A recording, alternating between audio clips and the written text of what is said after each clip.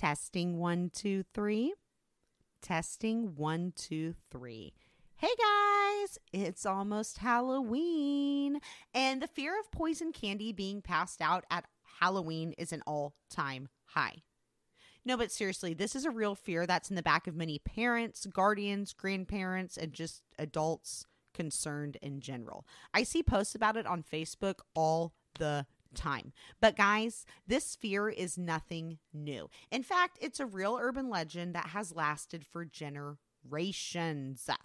This legend is what gave Ronald Clark O'Brien the idea to poison his 2 children and 3 other neighborhood children on Halloween in 1974, giving him the nickname Candyman.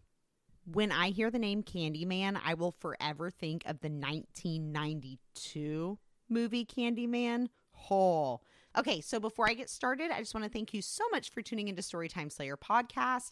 I am your hostess, Haley Lyra, and I love doing this podcast. If you haven't already, go ahead and leave me a 5-star review.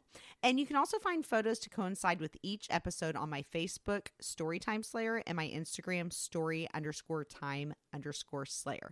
Now for a quick word from one of my sponsors, and then we'll jump in. So I have struggled with depression and anxiety most of my life. It has greatly affected my ability to work at times and connect with my loved ones. However, once I was connected with a licensed therapist, I felt so much better and found ways to cope with my anxiety and depression.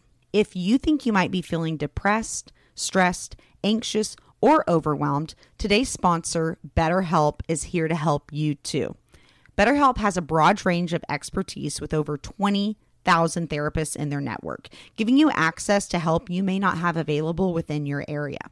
And it is so simple to get matched with the help you need. You just fill out a questionnaire to assess your specific needs, and within 48 hours, you'll be connected to a therapist. The best part is you can schedule your sessions over video chat or on the phone, whatever you're comfortable with. Plus, you can exchange unlimited messages with your therapist, and it's all confidential, guys. Also, if you don't like your therapist or think they're a good fit, you can request a new one at any time for no cost. So join the 2 million people taking charge of their mental health with an experienced BetterHelp therapist. Get 10% off your first month at betterhelp.com/STS. That's betterhelp.com/STS. Sign up using my promo code to get that 10% off your first month, and I will have that link in my show notes. Okay, let's jump in. Sorry about the sound quality on that, but we just got to keep going. By all outward appearances, Brian was a normal middle-class family man. He worked as an optician, and devoted all his spare time to his church and his children.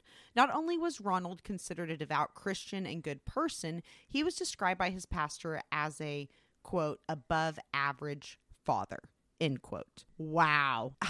So Ronald served on the church choir. He was appointed to be a deacon, and he also oversaw the church bus program. He and his wife, who I believe her name must have been Danine or Danine, it's spelled Daynene. They lived in a suburb of Texas called Deer Park with their 2 children, Elizabeth and Timothy. Timothy was 8, and I want to say Elizabeth was 10 or an 11-year-old. So it's October 31st, 1974. This was Halloween, obviously, and they're in, we'll call it Pasadena, Texas. That's the closest city that they're in. Despite Ronald never having shown a real interest in Halloween, this year he was ready. He was hype for Halloween. Despite it drizzling outside, he takes his 2 children trick-or-treating. Their neighbor tagged along, and their neighbor's 2 children. So after trick-or-treating, Timothy asked his father if he could eat a piece of candy before bed. According to Ronald, his son wanted a pixie stick. That will later be questioned. Little Timothy had trouble getting the powder out of the pixie stick, so Ronald helped his son just shake it loose. According to Ron, Tim thought the pixie stick was a little bit bitter rather than, the sweet and tart combination.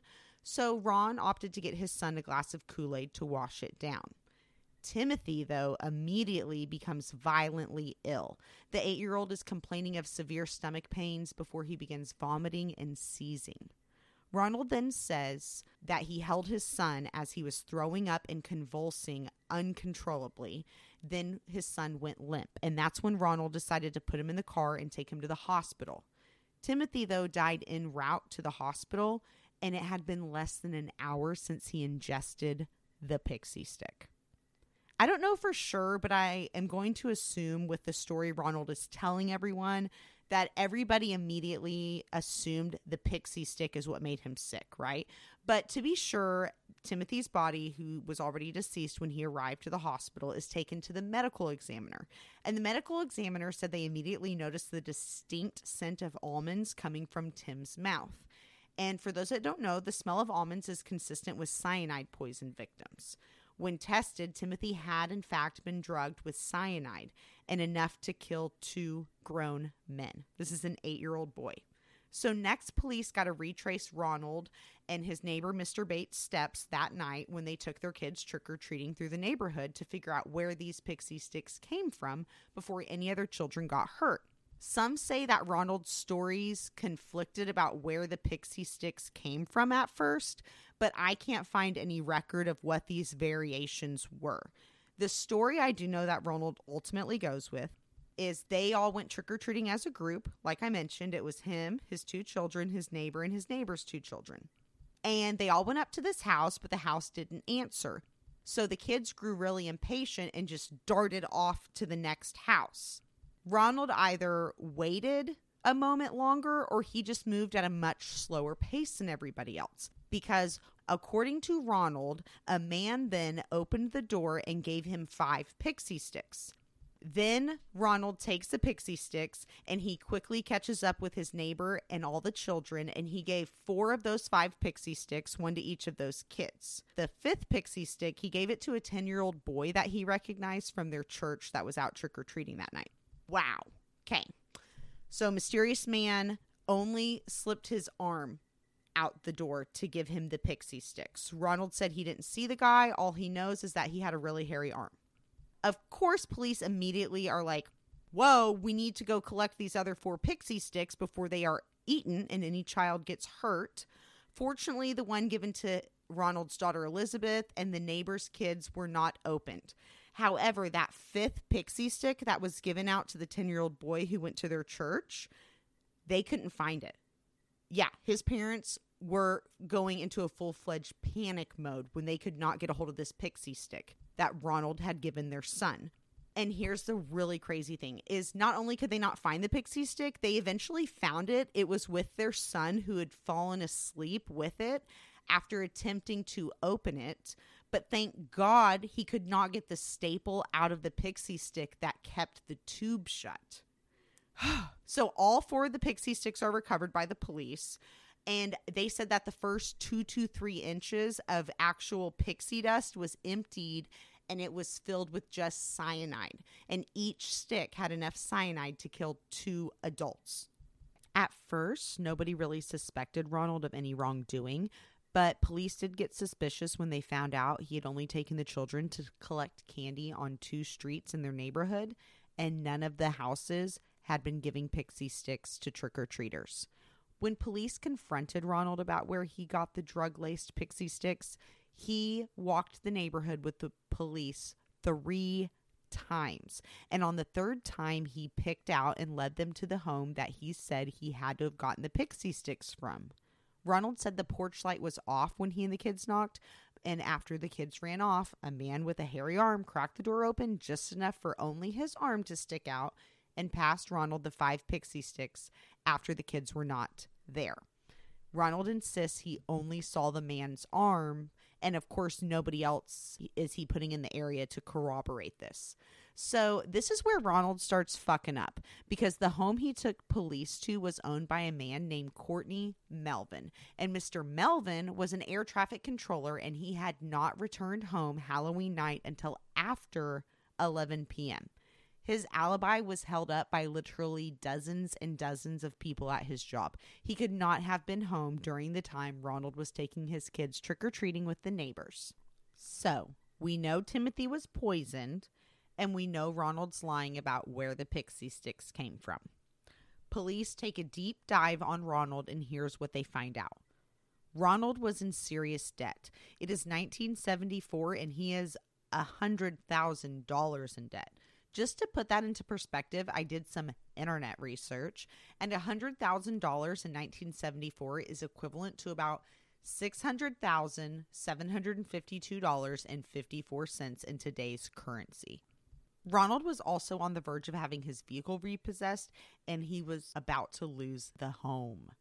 Why is that? Why is he so in debt?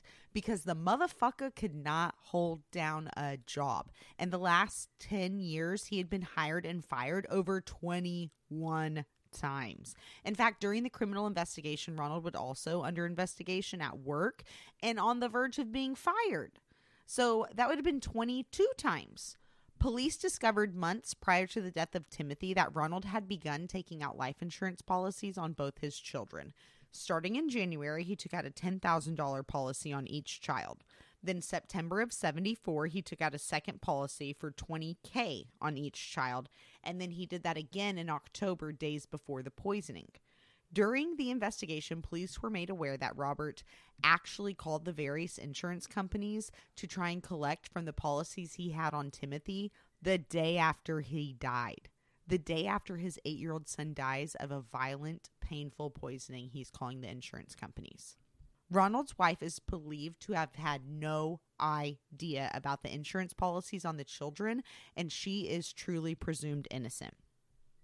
As the investigation unfolded, Ronald agreed to a polygraph test, to which he failed, and in the same breath, someone with pertinent information came forward. A chemical salesman who was a customer of Ronald's from the optometry clinic said that a short time before the murder of Timothy, Ronald had jokingly asked him about how much cyanide it would take to poison someone. Looking back now, that was extremely suspicious. So police take that information and find out Ronald actually asked several chemical companies where to obtain cyanide. He did not purchase it, though, because, for one, those companies only sold large quantities of the poison, like 5 pounds or more, and there would be a record of sale. After police spoke with friends and colleagues of Ronald's, apparently in the months leading up to Tim's death, Ronald did show an unusual interest in cyanide and curiosity about how much it would take to kill someone. As if his behavior and curiosities weren't suspicious enough before the murder, he was just as suspicious after. His in-laws actually said the day of Tim's funeral, Ronald was planning what to do with the insurance money. He had outlined material things he wanted to buy and even mentioned going on a vacation. As far as physical evidence goes, there was very little. They could never find where Ronald got the cyanide from. And as far as forensics go, they found a knife that Ronald had inside his home. It had like small traces of pixie stick residue from the actual candy left on it. They're believing that's what he used to cut open the pixie sticks. Of course, that's really the closest thing to physical evidence. All the other evidence is rather circumstantial. So November 5th, 1974, Ronald is arrested for 1 count of capital murder and 4 counts attempted murder. He pleads not guilty to all charges. His trial began May 5th of 1975, and it took place in Houston, Texas. The chemical supplier testified to Ronald's curiosity about the cyanide, as well as his other friends, colleagues, and relatives. As for Ronald's wife, she divorced him, and she too testified against him. She said that her son, Tim, did not pick out the pixie stick from Halloween before bed. It was Ronald who chose the pixie stick as Timothy's final piece of candy. Ronald maintained his innocence and said this had to have been a crazy person going around poisoning kids' candy. It wasn't him. The case became national headlines, and that's when Ronald was coined, quote, the Candy Man, end quote. The trial lasted almost 1 full month. On June 3rd of 1975, the jury deliberated 45 minutes before returning a guilty verdict for all charges, and it took them 71 minutes to decide if they were going to sentence him to death. And they did. They chose death by electrocution. His first execution date was set for August 8th of 1980. However, this date gets pushed back 4 times, and he was ultimately punished by death March 31st, 1984, a little bit past midnight. He died by lethal injection, though, rather than electrocution, because Texas had adopted it as a means of execution in 1977, and they began using it in 1982. It is said Ronald was completely friendless in prison as far as death row inmates go. They made it very clear that they detested him for murdering his own child.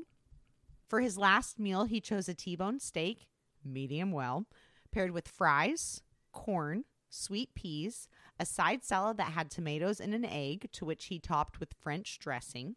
He also asked for iced tea with sweetener, some saltines, rolls, and a Boston cream pie.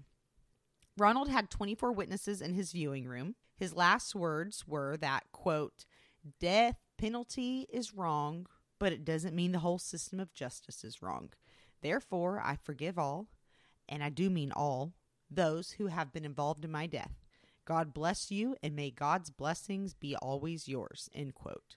It is reported that an 18-year-old Texas A&M student named Kim Manganaro, who'd been talking to Ronald for 6 months, began weeping during the execution in the observatory room and loudly said in a shaking voice, quote, "Ron, I'll miss you," end quote. Almost 300 people gathered outside of the prison during the execution, and as the 24 witnesses exited the actual viewing room, the crowd was yelling things like, "Trick or treat!" And they yelled, "Is he dead yet?" At least 30 people showed up to oppose the death penalty, and apparently candy was sprinkled on them. Ronald's wife went on to be remarried. Her husband adopted their daughter Elizabeth, who is lucky to have survived. Anyway, guys, I know this was a short episode. Thank you so much for tuning into Storytime Slayer podcast. If you're interested in bonus episodes that don't have any ads, definitely subscribe. Right now I have subscription through Spotify and Anchor. I'm going to set up Apple soon. All right. Talk to you next week. Bye. Remember, subscribers get one bonus episode every month, and there's already a few on there. All right. Talk to you soon. Bye.